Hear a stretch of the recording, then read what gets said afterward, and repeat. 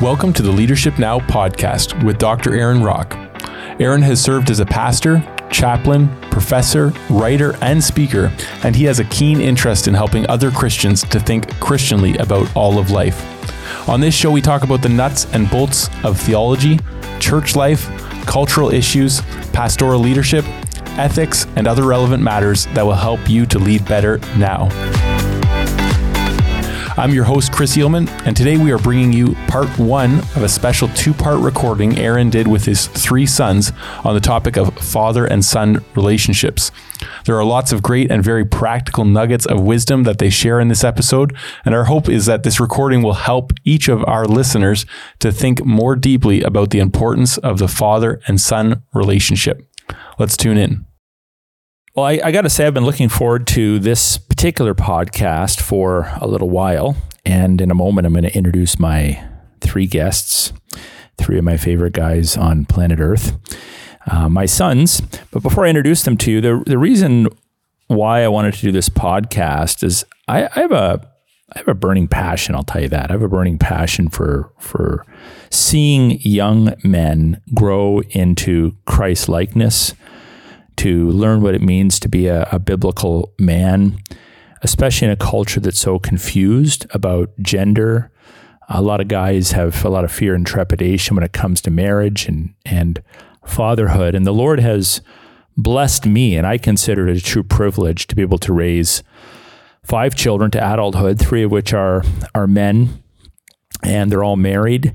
And I've also been able to spend a lot of time over the last 6 or 7 years mentoring and discipling younger guys in our church, guys between like 16 and 27, 28. And that's been a privilege. And what we want to do in this podcast is talk about father-son relationships. I want to share some things that I've learned as a father. I want to hear my sons share what they are learning as young men in their marriages, some of the things they've learned in our family, both positives and negatives, because obviously we're not perfect. And of course, we want to say at the outset that any blessings that we have received as a family, as a father and sons, is ultimately a gift from God, our gracious God. So we don't want this podcast to ultimately be about the Rock family.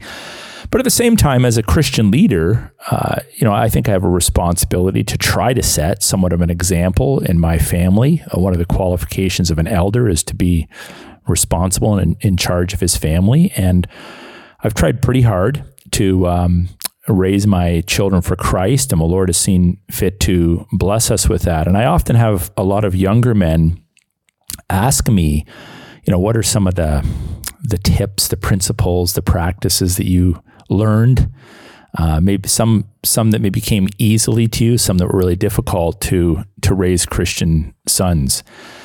So I'm going to be introducing my 3 sons to you. I'm joined today by Josiah Rock, my oldest son, Levi Rock, my middle son, and Simon Rock, my youngest son. And we have 3 objectives through today's podcast, which, by the way, might go rather long. We might even divide it up into 2. We'll decide at the end, or you could listen to it in 2 parts. But the first thing is we all believe that biblical manhood is static, meaning that God defines the basic biblical parameters for what a man is and what his responsibilities are. But men throughout history live in different cultures and contexts and circumstances. So biblical manhood, the basic categories of manhood: to take dominion, to love God, to protect their wives and children, to lead their family, to initiate in all areas of life. That's static. That's the same no matter what culture you're in. But culture is fluid. And so it's helpful to hear from different generations about the unique struggles and opportunities they have. I was born in the early 70s. My sons were born in the late 90s and early 2000s, so they're in a different generation than me, and some of our experiences overlap, and some of them are really different. So we're going to discuss that. Secondly, I have a passion to see young men just thrive, and so any discussion about biblical manhood is beneficial. I've collected some questions from other men, by the way, that we're going to be discussing. I talked about 6 different men in our own church.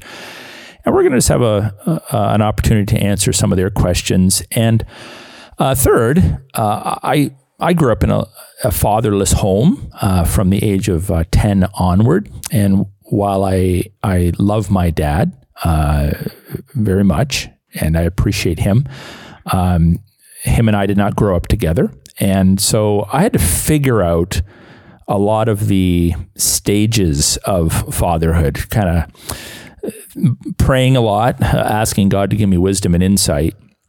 And I want to assist other men then to think through the various stages of fatherhood. What are some of the unique challenges in raising baby boys, and then elementary school age boys, teenagers, and now having a great relationship with my adult son. So these are some of the things we're going to discuss. And again, we want to give all the glory to God as we enter into this podcast. And I just hope that the men that are listening, that are fathers or will be fathers, will be blessed by this, that sons that are listening will be blessed as they think about their relationship with their dads. And I also hope that the women that are listening to this podcast will be blessed and encouraged by it to cheer on the men in their lives to put some of these principles into practice. So what we'll do is let's just start by having each of you guys introduce yourselves. Tell us who you are, your age, your marital position, what you're doing in terms of vocation and job and ministry. And why don't we start with my oldest son, Josiah? Yeah, I'm Josiah. I am Aaron's oldest son. I'm 25. I've been married for 4 years to Rachel. And as for a job, I've just recently accepted a position as the director of worship ministries at a church in Brantford. So yeah, we're excited about that. Yeah. My name is Levi. I am 22 years old, and I've been married for 2 years. A little over 2 years. In terms of job, I'm in the trades doing fire protection, sprinkler fitting. And the main area that I serve at the church is through our worship ministries and songwriting and recording ministries. Right on. Yeah, and my name is Simon. I am 20 years old, and I was just married this past July, so I've been married for just about 2.5 months now. I work as a carpentry apprenticeship, so I work in the trades, and currently I serve at our church doing Sunday morning worship leading. All right. So if we had an arm wrestling contest, who would win? I'll let you guys answer that. I would say me, but truthfully, it's probably Levi. Not the guy who sits at a desk typing and playing guitar all day long. Yeah, well, being a pastor has its upsides and downsides, but that's why you also have to have a hobby farm. By the way, we're broadcasting from our property. We're actually sitting in an old horse barn, which a year ago was a chicken coop, and we're kind of renovating this building. But no, it's good to work with your mind, but it's also good to work with your hands. Well, you guys are all in your 20s now, 20, 22, 25 years old. I'm 50. I'm the old guy here, but it doesn't seem like that long ago that I was your age. And in our church, we have a lot of young men. And so I regularly disciple. We just started a new discipleship group recently, and there's 10 or 11 guys in that. So I'm thinking about the unique challenges and struggles that your generation experiences. You're living it out. And there's a lot of similarities. When I was your age in the 90s, there were, a lot of the things that we struggle with as men: identity, how to interact with girls, how to handle our money, sexual temptation, all these sorts of things are the same today. But there have been some cultural shifts. The culture is less supportive, shall we say, of manhood. They talk about toxic masculinity, and a lot of men are tempted to delay marriage. They almost seem disinterested in marriage because maleness has been robbed of its historic status. It's almost like you're a bad person if you're male. So there's some unique challenges that you guys experience, but I just want to maybe hear from each of you. What would you say, to get the conversation going, are the top 2 or 3 challenges that young Christian men in particular have today when it comes to living out their calling to be fully devoted followers of the Lord Jesus Christ? Whoever wants to take that is welcome to. I would say one is that there are so many voices speaking into young men's lives today. We have unlimited podcasts to listen to and social media feeds and all these different internet and media voices speaking into our lives. It can be confusing sometimes to know which is the right direction to go. And I think in tandem with that is that young guys are not spending enough time reading their Bibles and in the Word. There was a study that came out recently asking in general how many church-going Christians read their Bibles every day, and the answer was about 11%. Huh. And so if we've got 1/10 of our young men reading their Bibles every single day, that's nowhere near enough time to combat all of the other ideas that are being promulgated through every single moment of every single day on the radio, podcasts, advertisements. Right, because much of it is lies, right? Exactly. Or it's laced with antichrist ideologies. Yeah, and even stuff that can sound good is, sometimes not coming from a Christian perspective. And so even that's coming to you flawed and imperfect, right? So if you don't have the Word to stand on and you're hearing all these other things throughout the week, how are you supposed to know how to live as a Christian man? Right. And I was going to say, I think as a result of that, one of the big issues that we're starting to see, specifically in our culture, is the feminization of men, where men are being told it's not okay to be a man. It's almost this idea that, men have had their time. It's the time for what they would call discriminized or marginalized groups to step up, and men have had their fun in the sun, so to speak. So I think as a result of that, as men being told, look, you're not good enough, or being masculine is not okay, men have kind of stepped away from things that would have traditionally be seen as masculine. Right. And I think that's a huge issue because, the Bible speaks to a lot of things that are important to be striving for as men, seeking dominion, seeking to conquer and to build a Christian nation, and to seek after women, to seek family, to seek to be a leader. And all of these things are being told by most of the messages in our culture that that's not okay, that you shouldn't be doing that. You should just kind of sit down and be quiet, so to speak. So I think that's a huge, huge issue that a lot of men are struggling with right now. Yeah. And I would say to that, Simon, that is one of the critical differences between when I was your age in the early 90s and the stuff you're dealing with. Like, there was still feminism on the prowl, but it wasn't the diminishment of manhood wasn't as intense and out in the open as it is today. So I think that's insightful. How about you, Levi? A couple things I would say is a lack of self-awareness and a lack of convictions and principles. A lot of guys don't seem to know why they do what they do, or what their goals are, and like what their mission is. Yeah.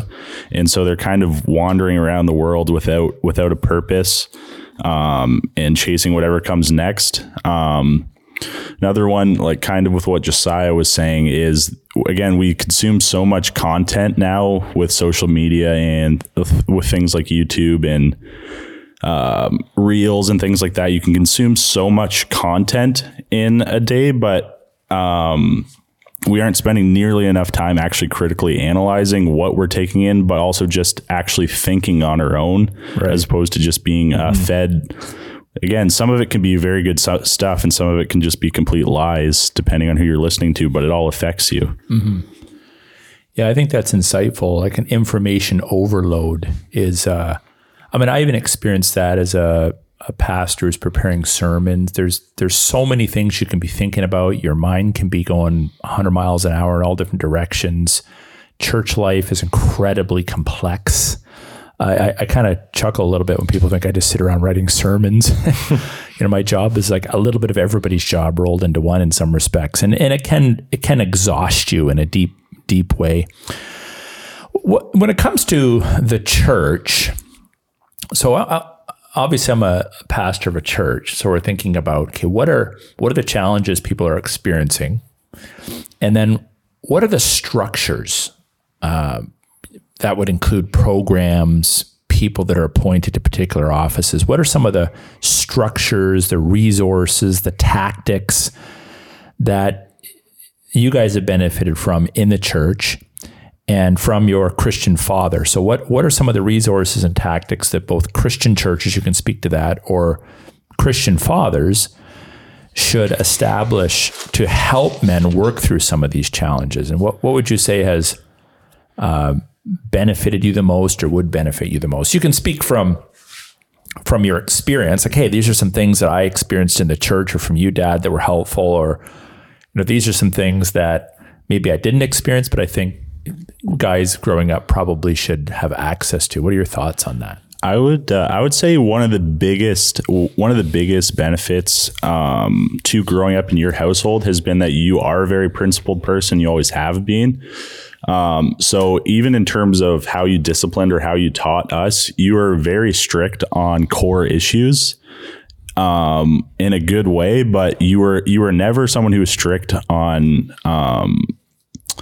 like more menial issues or for example, like I friends growing up would be like, they're not allowed to watch anything over PG, but then they're allowed to have their phone in their room all night long with like internet access all hours of the night, or like one thing I noticed a lot of people growing up with is their parents were strict on issues that weren't as core and loose on the things that really mattered, and it kind of messed with people's principles. And then the other thing I would say is, although I couldn't have asked for like a better dad growing up to teach those things. At the end of the day, when you become a teenager, what your dad says, you start to care about a lot less. Right. So having mentors outside of your household was probably the most crucial thing in my teenage years, because someone could say to me the exact same thing as a teenager that you would say to me, but because it's not my dad, it's easier to accept. Just the way teenagers are. So I think by far one of the most important things is mentorship. And I would say that for older guys too, is pay attention to the younger guys in your church, because I think that is almost more important than any group context for a lot of guys growing up, just to have someone that listens to them and have someone to look up to who is a godly man. And that went a long way in my life, and keeping me on the straight and narrow as a teenager. Yeah, that's a good point. I remember when I was a kid, we moved around a lot, and because my father wasn't in the home, I would find, and I didn't know this at the time, but I would find meaningful relationships with older guys in the church, maybe had kids of their own. They kind of take me under their wing and mentor me a little bit. I don't even think they were necessarily that strategic about it, but it's true. There's a certain stage. I think it's wise for fathers to deliberately encourage other godly men to influence their sons as well, because there's going to be periods of time when the boys really don't want to listen to dad, but there's other voices saying the same thing, and that's important. Ultimately, the father shoulders the responsibility, but I think there's some wisdom there. Yeah, I think too, one thing that I know personally helped me, and I think honestly, we've all been super lucky to have grown up in a church where there are a lot of other fathers who are implementing a lot of the things that the Bible teaches and a lot of things that we've been talking about.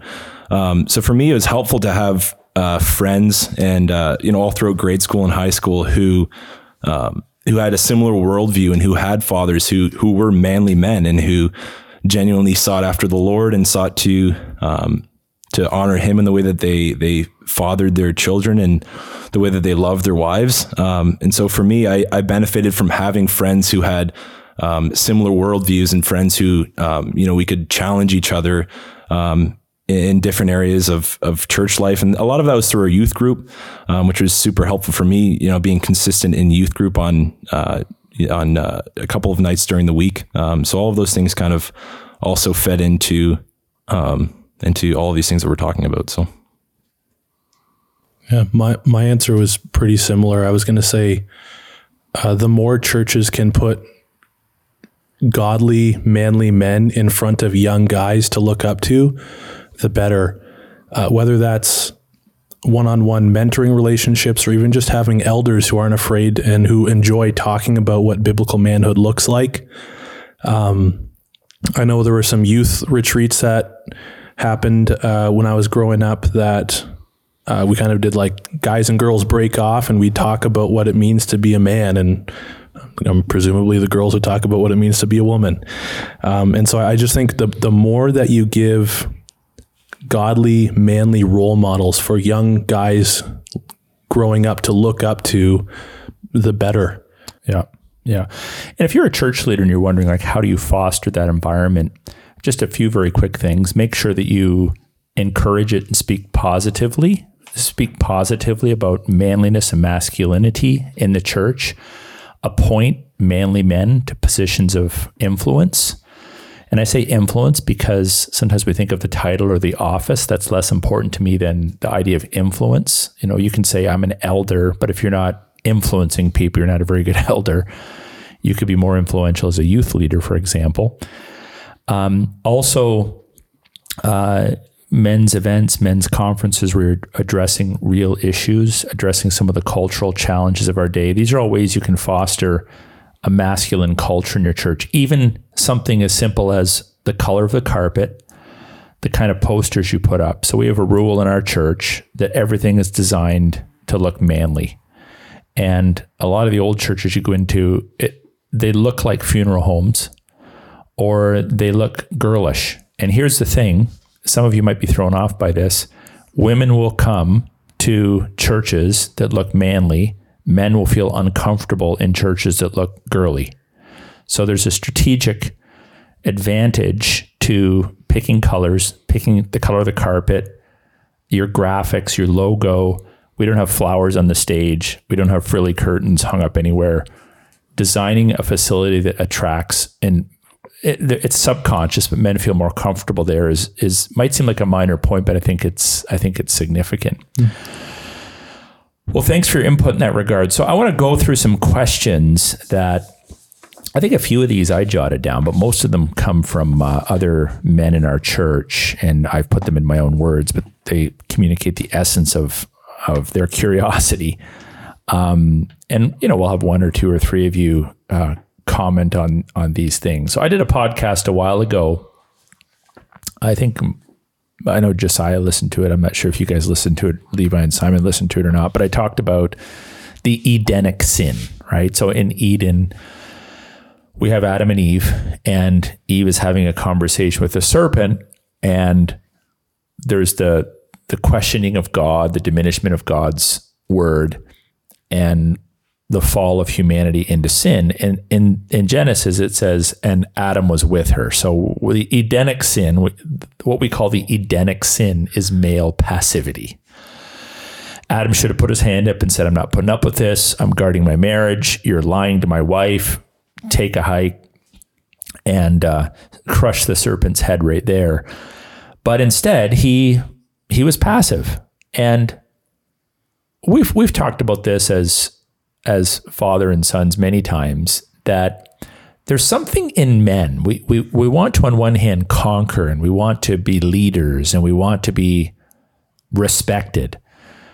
But at the same time, if we get pushback from our wives or our children, maybe our children are misbehaving, it's like, it's just not worth it. I'm just going to go passive. It doesn't matter to me. I'm going to go watch the football game, or I'm going to go cut the grass or whatever.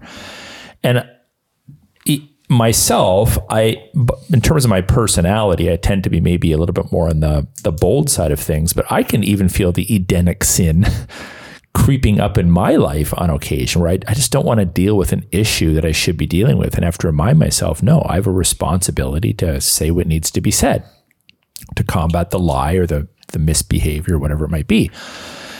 So for you guys, how would you say and none of us have arrived, but how would you say you've been able to overcome the Edenic sin in your own marriages, in your own personal disciplines, in your own relationships? And how is it? Because I think all of you are men of initiative, which is what we want. How have you been able to move away from the Edenic sin, to identify it as the problem, and to become a man who is comfortable with and committed to taking initiative in all spheres of life and responsibility? Do you want to start with the young guy, the newlywed? Sure. Yeah, I would say it's definitely something that I know that I struggle with is in a lot of areas of life, almost coming to an impasse and being the sense of like, okay, I could say something here or I could not say something. And if I don't say something, it might be easier. But in the long run, I know what God has called me to as a man.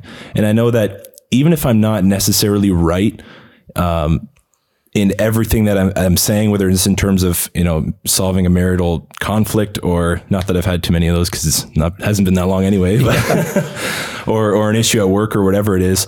I think first of all, I think humility is important in recognizing, look, I can bring up an issue. I can seek to lead and initiate in whatever area it is. But at the end of the day, I need to be humble and recognize that I might not be right in everything.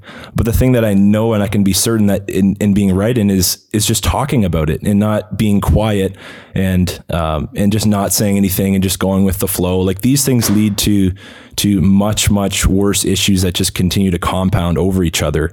As you don't say anything, or as you don't, push away this Edenic sin and push away our natural desire to be passive. How about you, Josiah?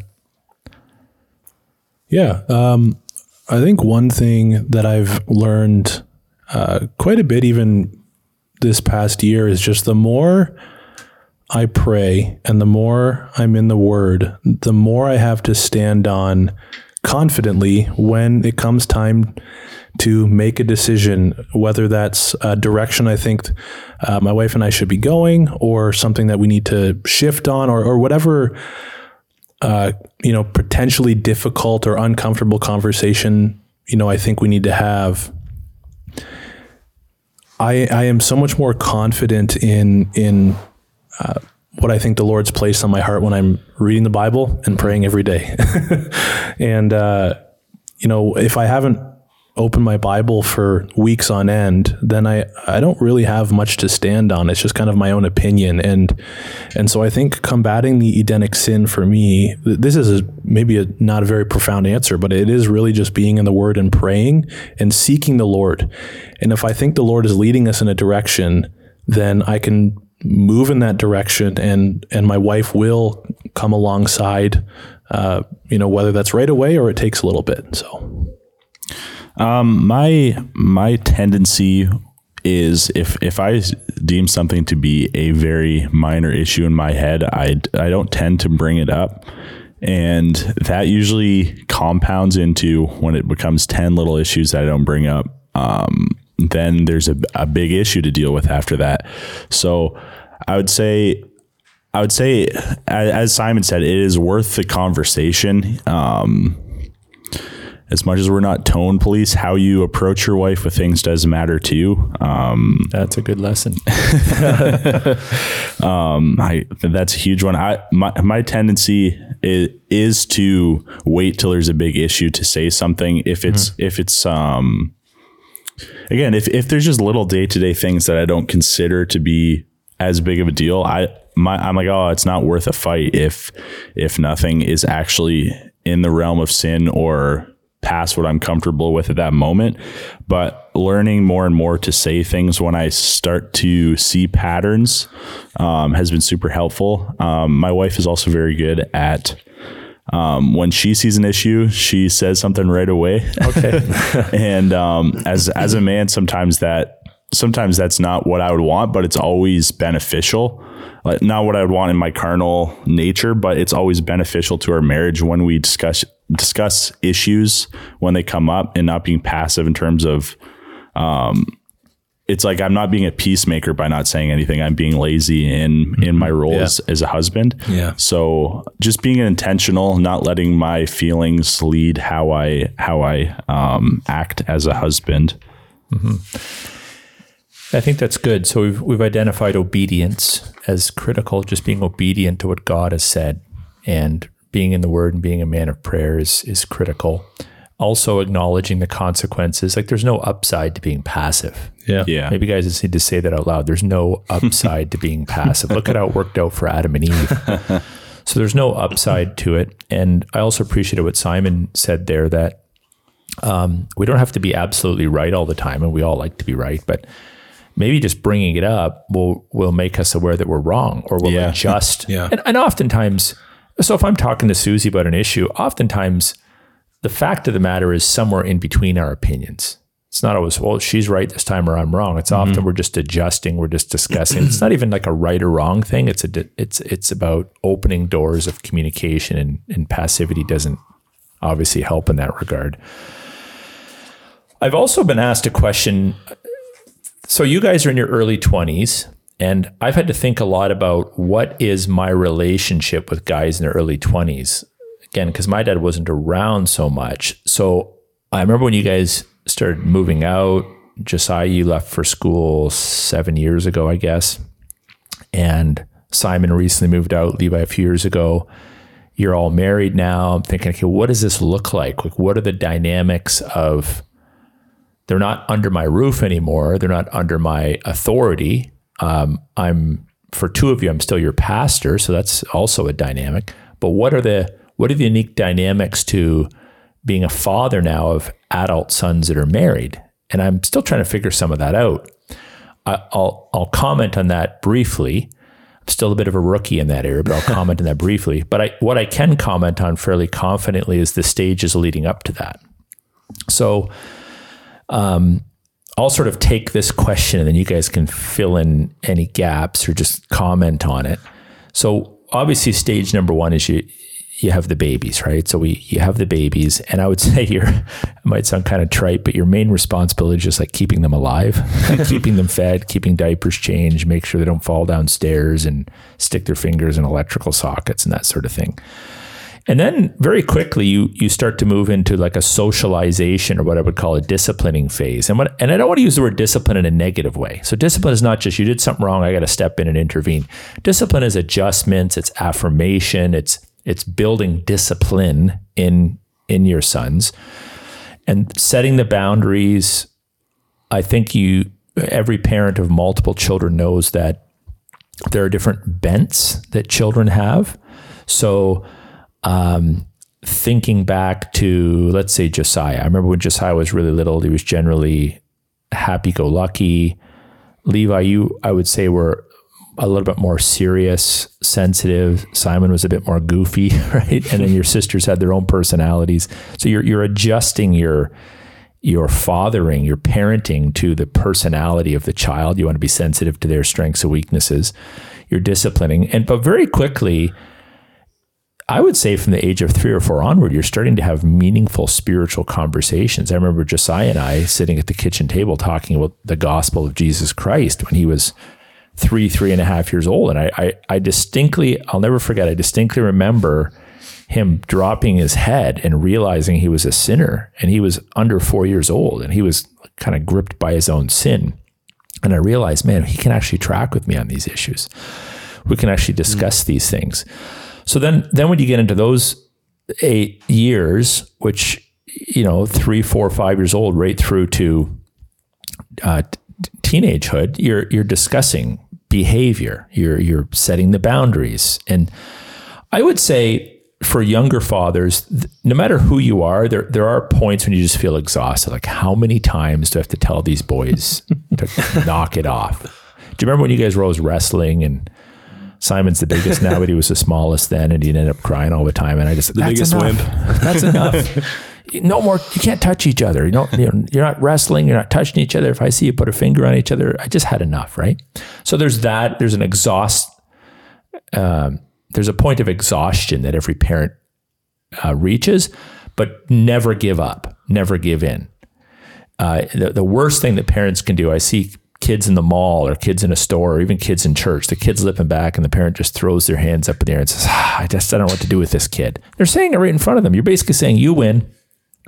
I just lost as a parent. So being persevering is important.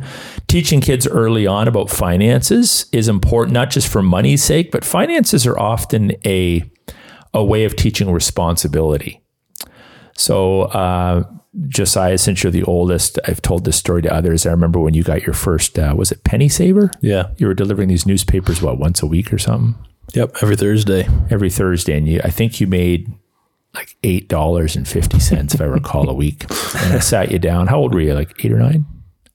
A little older than, probably like 10, but okay. Yeah. So 10 years old. And, I had this serious chat with you and I said, Josiah, you're a working man now. You're making your $8.50 a week and it costs your mother and I a lot of money to feed you. And so what we're going to do is we're going to take 90% of your money and leave you with 85 cents. And then I just waited. And you're like, okay. And I said, well, I have another option if you want to hear it. Oh, what is it? I said, well, how about this? How about I don't take any of your money, but you promise to save 50% for long-term expenditures. You can spend 40%, but you have to tithe 10%. You're like, yeah, I'll take option B, right? So I did that on purpose because I wasn't taught how to handle money. I learned it when I was about 22, and it's been super beneficial ever since then. I sat down with a financial advisor and all the lights came on. But I wanted you guys to learn early on the value of money. And top of the heap was you have to be giving, and then there's saving and spending. And those are things you teach early on. You don't wait till the child's finished their Bachelor of Science and has got their first paycheck to talk finances. You do that early. So I was always a big proponent of kind of the principle, when you think the child is ready to talk about an issue, you probably should have been talking to them about it a year earlier. Like they're very much ready, probably before you think they're ready. I also always encouraged you guys to have a positive view of marriage. Now, all of our kids have married fairly young, 21 and under. And we didn't put pressure on you. It was like, you got to get married. You got to marry this person. It's not the way we rolled. But I was aware of the fact that in our culture, there was this emphasis on delayed marriage. Oh, you got to have a house. You got to finish a couple degrees. You got to be, 28, 30 years old before you get married. I'm like, no. Get married young and grow together. And no pressure. If the Lord doesn't bring someone into your life, there's no pressure. But if you have the opportunity, get married young. And these are things that I think are important to instill in children's minds on the younger side of things. And then there's that whole, Levi, you alluded to this earlier, and I'd like to bring this up a little bit. So when you're releasing kids into childhood, one of the things I said to you guys is, look, when you're 18, officially my job's done. So if you're still living in my house, it's a privilege, but my job is done. Like if by 18, you're not a fully functioning adult who can make decisions, who can drive a vehicle, who can handle their own money, who can be married, whatever life has in store for you, then I haven't done a good job. So my goal was by 18, I wanted each of you to be fully functioning adult men. But I got to tell you this, that was hard on me, because even though I wanted you to grow up into manhood, I kind of wanted to keep you around a little bit too. And then of course there's this weird dynamic, which fathers generally don't experience with their sons, or their daughters, I should say, but they experience with their sons. And it's like, this guy is a man now. There's another man living in my house. And as much as he's my son and I love having him around, there's also this dynamic like, hey dude, move out. So there's these, and I know for you guys too, like we've had our ups and downs, but we've always more or less got along. I know, I see it in you. It's like, I like dad, but I kind of want to be my own man. And I'm like, well, I like having you around, but I'd kind of like you to move out. And there's this, and it's not a negative thing. It's about the natural trajectory of things. Like at some point, baby mammals get to a point where their mother's like, stop nursing off me. Like, go away, start your own herd. Or if it's a bird, go form your own flock. And so those are some things that I've been thinking about. And then I will just comment on releasing you into marriage. I'm super delighted that you've all married, godly Christian women who love the Lord as well. And I want to be the dad that gives you freedom and liberty. I don't want to be a helicopter dad or be asking lots of questions, but just every once in a while, I want the liberty to kind of tap you on the shoulder and say, hey, like, how's that going? And, is there anything we need to talk about? More of a coach, mentor, rather than projecting any sort of authority over your marriage. And unfortunately, I think some people struggle with that. They think they have authority over their children's marriage, and they don't. But at the same time, I don't think it's the greatest idea to never speak into your children's lives as adults. And, at times, Levi and I actually had a chat in this very room several months ago, and he was kind of bringing some things up that I benefited from. He's just pointing out some weaknesses in my own life. And so having that, I'll always be your dad, but you're adult men, and I want to make it like super clear. And I think all fathers should make this clear. Like, you are actually an adult. I don't have authority over your marriage or your decisions anymore, but I'd kind of like to still coach along and mentor you if you don't mind. So those are some things that come to my mind and answer the question about the stages. Do you guys want to add is there anything about those stages that kind of you remember as being important? Maybe a stage where in hindsight now you're like, okay, now I understand why he did that, or I want to replicate that in my relationship. Or even if you think I fumbled the ball and you want to do things differently, feel free to comment. I would say, like, just on the topic of one point that you made was, if you think it's time to start talking to your kids, you should probably be talking to them a year before. Serving in youth ministry in the past, you saw that a lot, especially in middle school kids. Middle school boys especially, they look 11, 12, 13-year-olds look like little kids still, but they're starting to think like teenagers. And a huge thing I found in that is like kids are getting exposed to things like pornography and more sexual immorality than ever before at a younger age than ever before. So you did do a good job of talking to us about that kind of stuff and being aware of it. But there's so many parents that seem to think that their kids are innocent way longer than they are. So having conversations about sexuality at a very young age, like 7, 8, 9, 10 is not too young, especially in a world where they're probably going to be exposed to those things at those ages, would be a big one, I would say. And I was talking about this recently. It's like, as soon as I turned 18, I didn't actually find myself to be overly rebellious towards you or feeling like I need to disrespect you as a kid. Because you are a strong man and a strong authority figure. I didn't feel a lot of that. But as soon as I turned 18, you weren't even doing anything wrong or being overbearing to me. But it was just anytime you'd ask me to do something, not at all out of your bounds as the head of the house, it would just bother me just a little bit. And so that was like, there's no sin going on here. It's just like, I know it's time to move out because there's this tension. So I would say our relationship is really,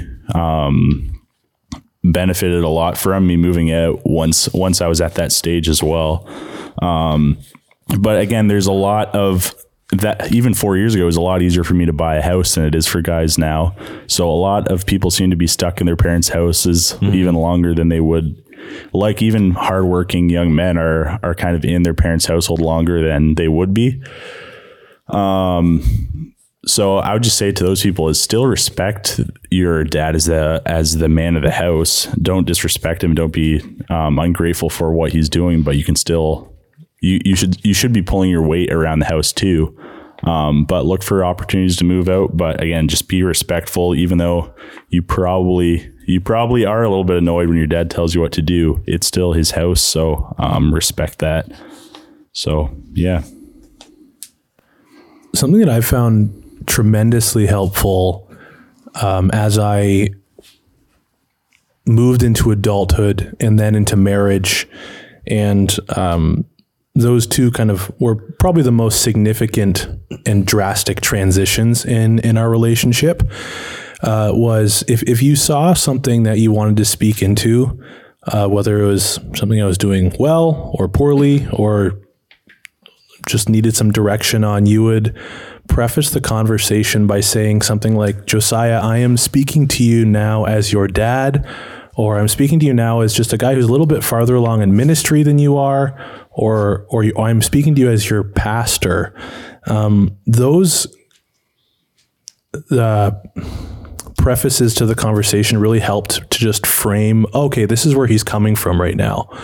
Especially at the beginning when I turned 18, I found when you would say, use prefaces like that to start giving me advice or whatever it was, it just helped me to be like, okay, he's coming at me from that place. And also, no matter which hat you were putting on in that conversation, just saying those words kind of communicated to me that, oh, he's coming at me from a place of, he just wants me to grow and do better. He's not telling me what to do, just to be an authoritarian. He genuinely wants me to do well. And so that's something that's always stuck out to me. And, you know, we still have those kinds of conversations, and it's great. I find that super helpful. Yeah. I was just going to go back to the idea of teaching your kids about certain principles or ideas younger than you might even expect or think that it would be valuable to them. One thing I was thinking about specifically that I found very beneficial was the idea of dealing with your own finances very young. Like, I remember being probably 7 or 8 years old, maybe 7 years old, and going to our bank and getting my first debit card. And I probably had a total of like $1.50 in my bank account, just enough to like get a couple chocolate bars from Dollarama or something. But, and I remember telling my friends at school about that, and they're like, "Are you kidding me? Like, my mom is not going to let me get a debit card until I'm 14 or whatever it was." But so it was almost kind of weird when I was a kid, because I was like, oh, like I didn't know that this wasn't the normal thing, because all of my older siblings did that. But it was definitely a beneficial thing, because it gets you thinking. At least for me, it got me thinking from a young age, you know, thinking about future finances. Even as a young kid, you know, I have $20, and if I save up from my my paper route job for this long, then I can, I can save up for whatever I wanted, or just those kind of things. Like, it seems so mundane maybe to an adult, but those things are actually very important. And it's not just about finances. Like, it gets, younger children, and of course it's to a smaller degree, but it does get them thinking about longer term things instead of just thinking about, the next week or the next month. It's thinking longer term, and I think especially for boys, thinking longer term and starting to think about that at a younger age is very, very valuable. Yeah. I still remember that conversation that you had with me when you sat me down at the table and told me you're going to take away 90% of my income.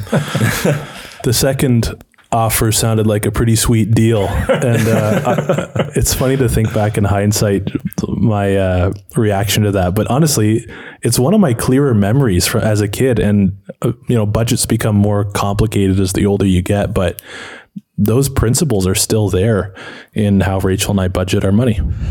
I remember many times seeing you guys working at something, and I'm like, oh, I want to go help these guys. I remember you'd trudge off in a snowstorm to deliver these papers, and I almost felt like an abusive parent. But I think it's really important, again, to treat children beyond their perceived maturity. They're probably more mature than you think, and previous generations had it hard. I think, if anything, we should probably assume that we have it pretty good.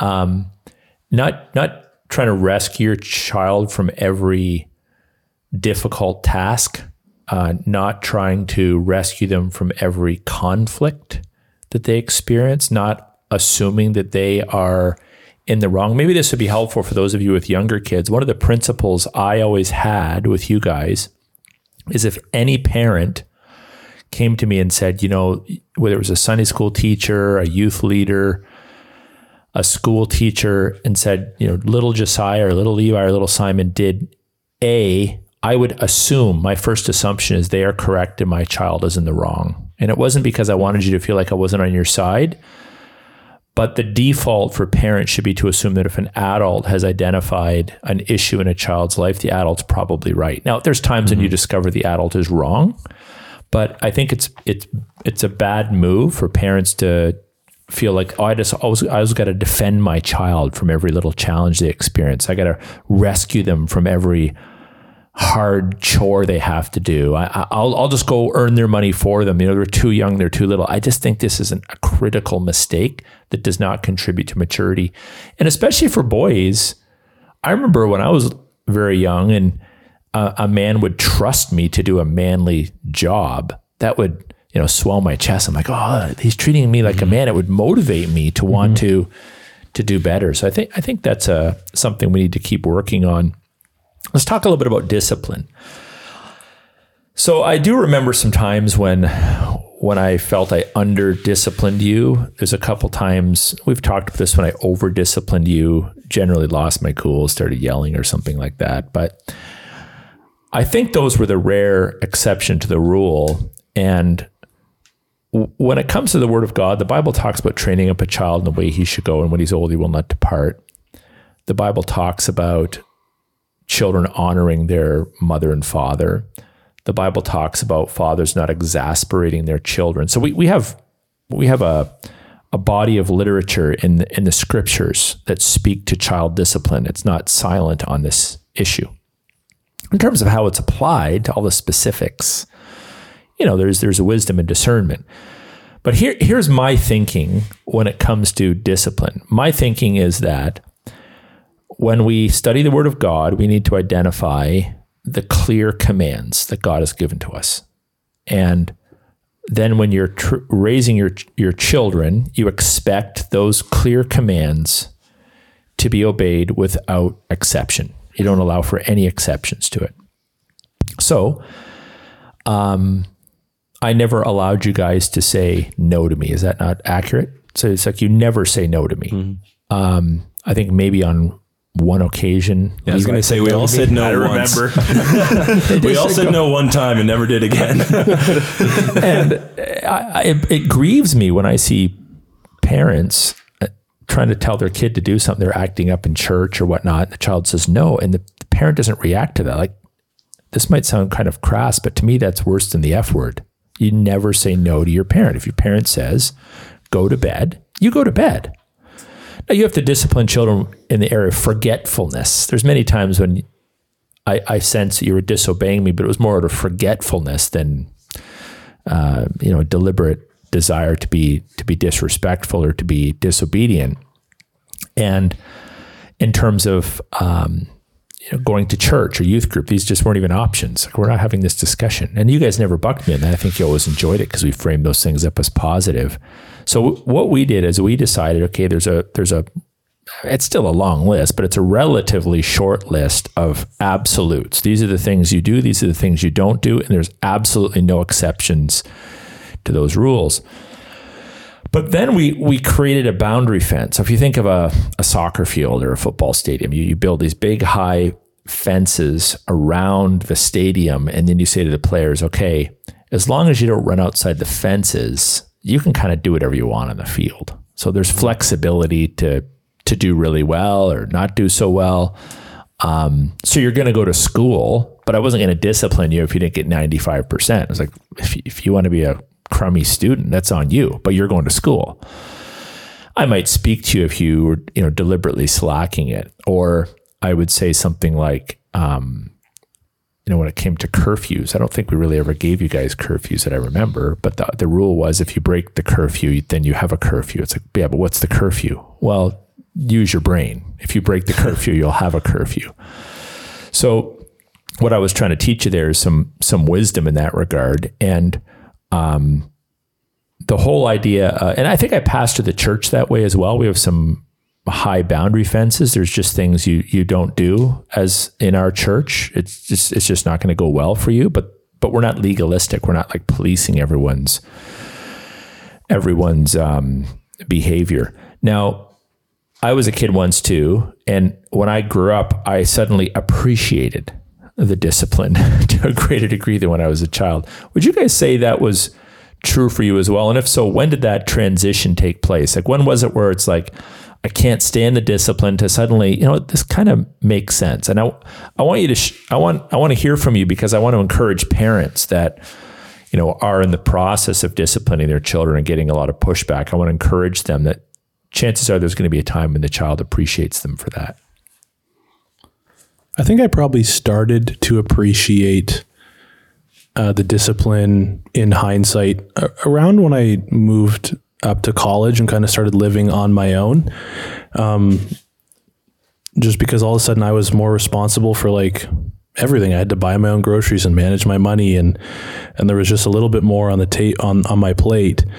So that's when it started. But I think I still to this day have moments of hindsight where I'm like, oh, that's why he did that. I really appreciate that. But yeah, I think it was when I started living on my own and kind of got what life is like as an adult that I began to really appreciate a lot of the moments of discipline. Yeah, I as you said, I was probably more on the sensitive side for the group here, at least. I don't know, to a average guy standard. But like when you disciplined me, I would remember it for years. Okay, it's like long memory. Yeah, like if I got disciplined or if I really messed something up and I was disciplined for it, I did not forget that that occasion. There was times where I guess I harbored bitterness and stuff towards it. Again, not because of something you did wrong necessarily, just because of my own personality. And then there's 3 stages to learning to appreciate that: moving out, getting married, and having a kid. All of which you've crossed. You've crossed all those 3 bridges. That's good. So if you're listening, please endure. No, it is true though. It's like it goes from, man, my dad's so annoying that he's disciplining me for this, to move on. So I had the best dad in the world. How am I going to be as good of a dad to my kids as he was to me in these types of areas? So, well, I think it's really important. When I was disciplined by my mom, or even sometimes by other adults, and I was corrected. I had a Christian boss that was pretty influential in my teen years. And, sometimes he would say something that would hurt me because I respected him, but I realized it was good for me to hear afterwards. It has to be, maybe not in the moment, but you eventually realize, yeah, that was actually done out of love. Mm-hmm. Right? I may not feel like it in the moment. And there's times when we cross the line. I mean, think about it. When I had Josiah, I was 25. You're 25 now. And if you were, let's say, 3 or 4, maybe you'd have memories of me at the age of 28. And you would have thought, man, there's this old guy, this father figure that's disciplining me. I'm 50. I think a 20-year-old's a pretty young dude. And so the reality is, when we become fathers, relatively speaking, we're not much older than teenagers ourselves. And it's a learning process for us to learn to be fathers and to learn to discipline our sons.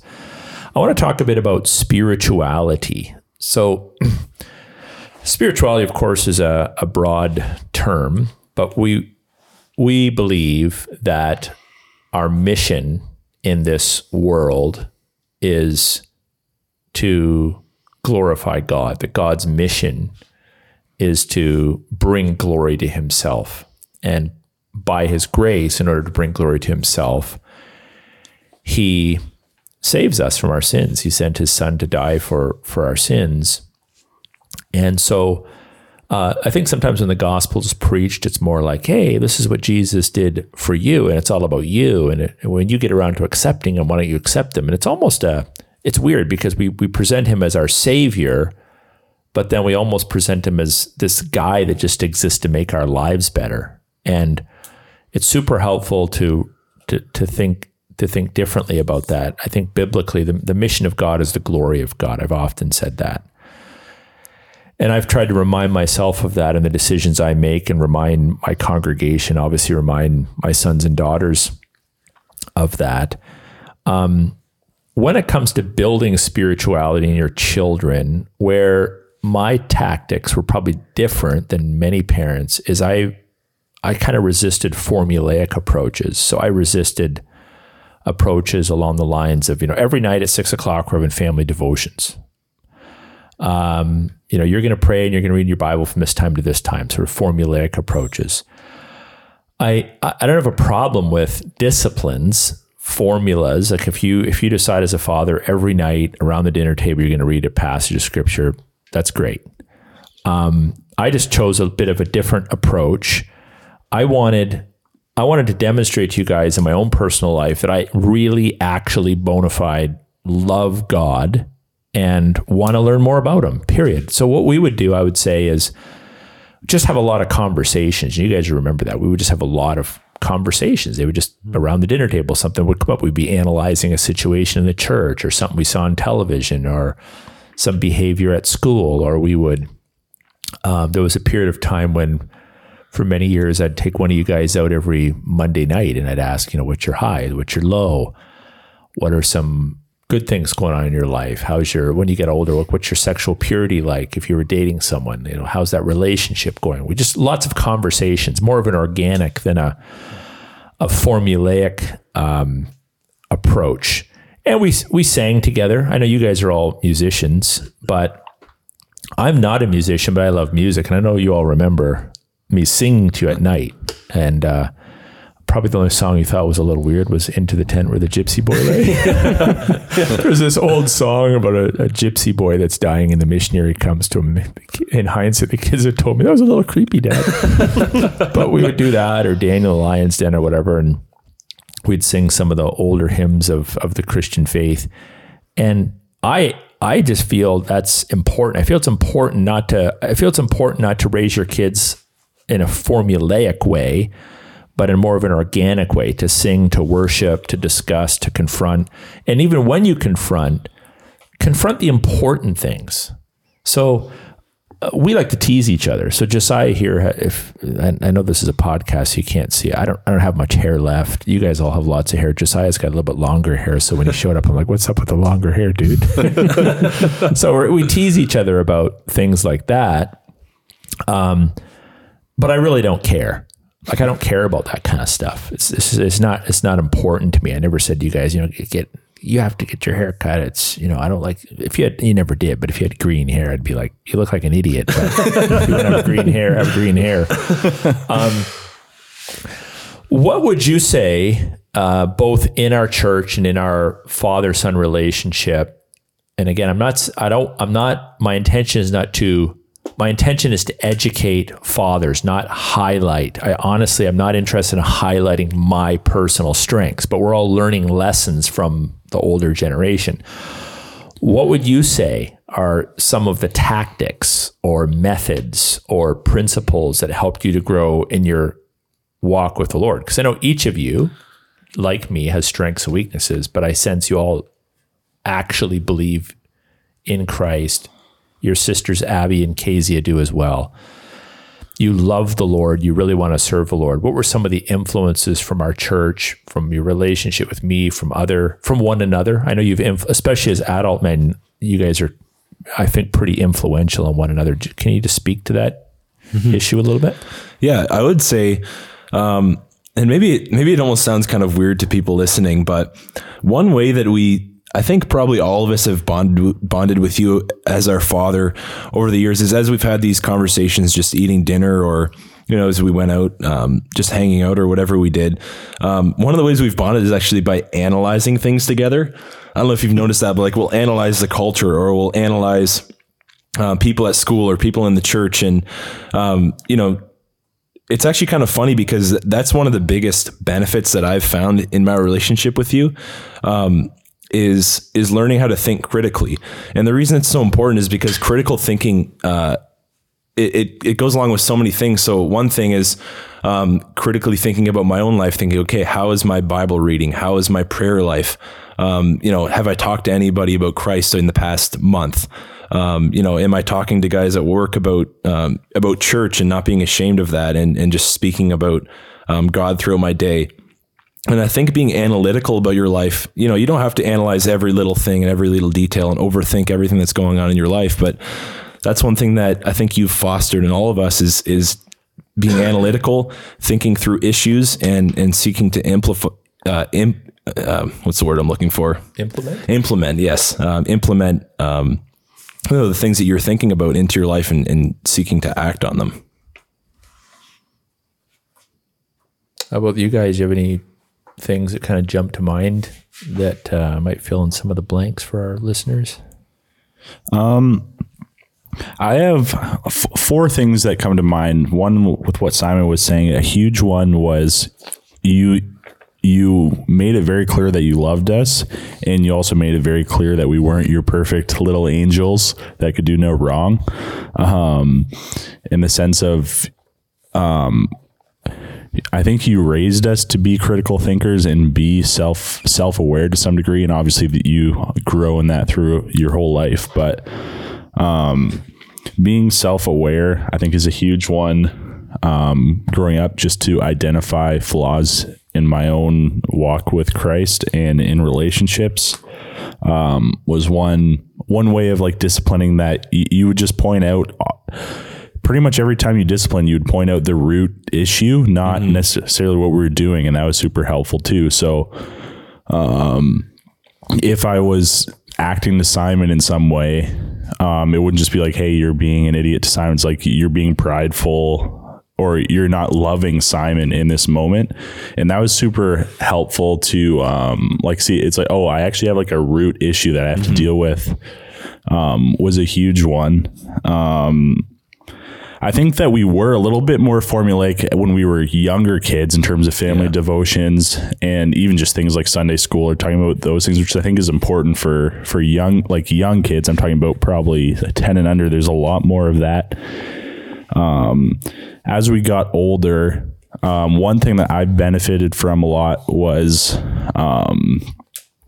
being kind of allowed to be around adult conversations. So when you guys would have people over and you're discussing with other parents, even as a 8, 9, 10-year-old, hearing how they would, like, things they would do with their kids, and you talking about your situation, was super helpful, because it helped me see you putting it into practice. Like you were always the same person, I guess is what I'm trying to say, is you're the same person when we were at home, you're the same person at church, and you were the same person when we had people over for dinner. So seeing the consistency in your character. And as a teenager, the big one that sticks out was definitely the Monday nights going out. So we rotated between the 5 kids. So we knew every 5 weeks we'd be going out with you. And it was always those 1 or 2 weeks before going out with you. It was like, I really got to get my act together, because I know he's going to be asking me about how I'm doing. So it was like, it was a different type of accountability. But just knowing that was coming up was like, okay, I got to get my act together.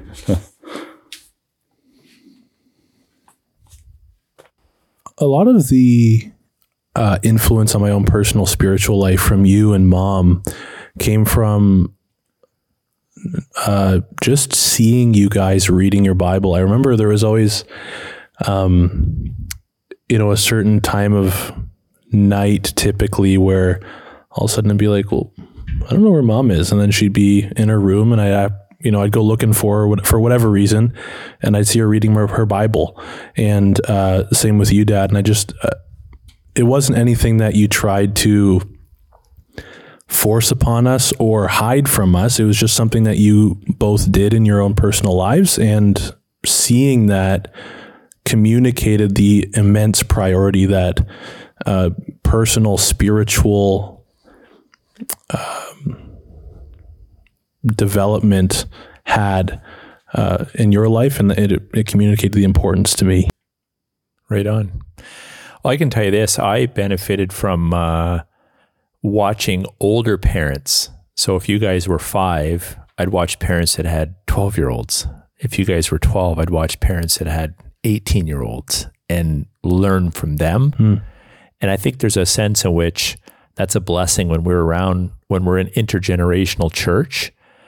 We were able to download a lot of those lessons to the next generation. And so hopefully some of these things you guys can pass on to your sons and your daughters as well. Well, hey guys, I think we're going to wrap up part 1 of this podcast, and we're going to hopefully do a second part together, answering some more of the questions. But hopefully our conversation so far has been a blessing to our listeners. And we're looking forward to being back with you a week from now for another episode of Leadership Now with Dr. Aaron Rock. Well, those are some great insights that we've been able to listen in on between Aaron and his sons. We hope that you'll tune in next week to part 2 of this conversation about father and son relationships. In the meantime, please take an opportunity to subscribe to the podcast if you haven't yet.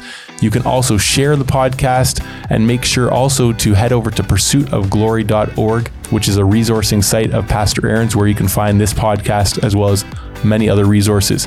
The podcast is also available over on the Fight, Laugh, Feast network and their companion app, Pub TV. We hope you'll make use of those as well. Please tune in next week to another episode of Leadership Now with Dr. Aaron Rock.